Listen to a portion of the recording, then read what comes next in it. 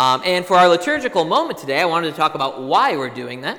One of the things that I want you all to be aware of is that especially when we have big events like a baptism or confirmation or first communion, things like that, please feel free to request hymns. Especially when we do big things like that, big things that are really worth celebrating. And in this case, the reason that we're doing specifically Come Thou Font is actually that Lorelei and Sophie sing that song with their kids every night before they go to bed. And so we really like being able to reinforce those kinds of things that are happening in the home here at church. So when those big things come up and you have the opportunity to do something like that, please feel free to request the hymns, and the vast majority of the time I am perfectly willing to make some last-minute substitutes, and our organists are perfectly willing to deal with me. So it all works out well.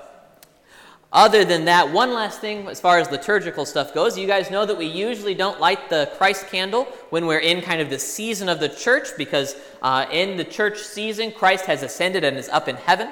But we make an exception for baptism because, of course, in baptism, that is when Christ comes down to us and fills our life with light.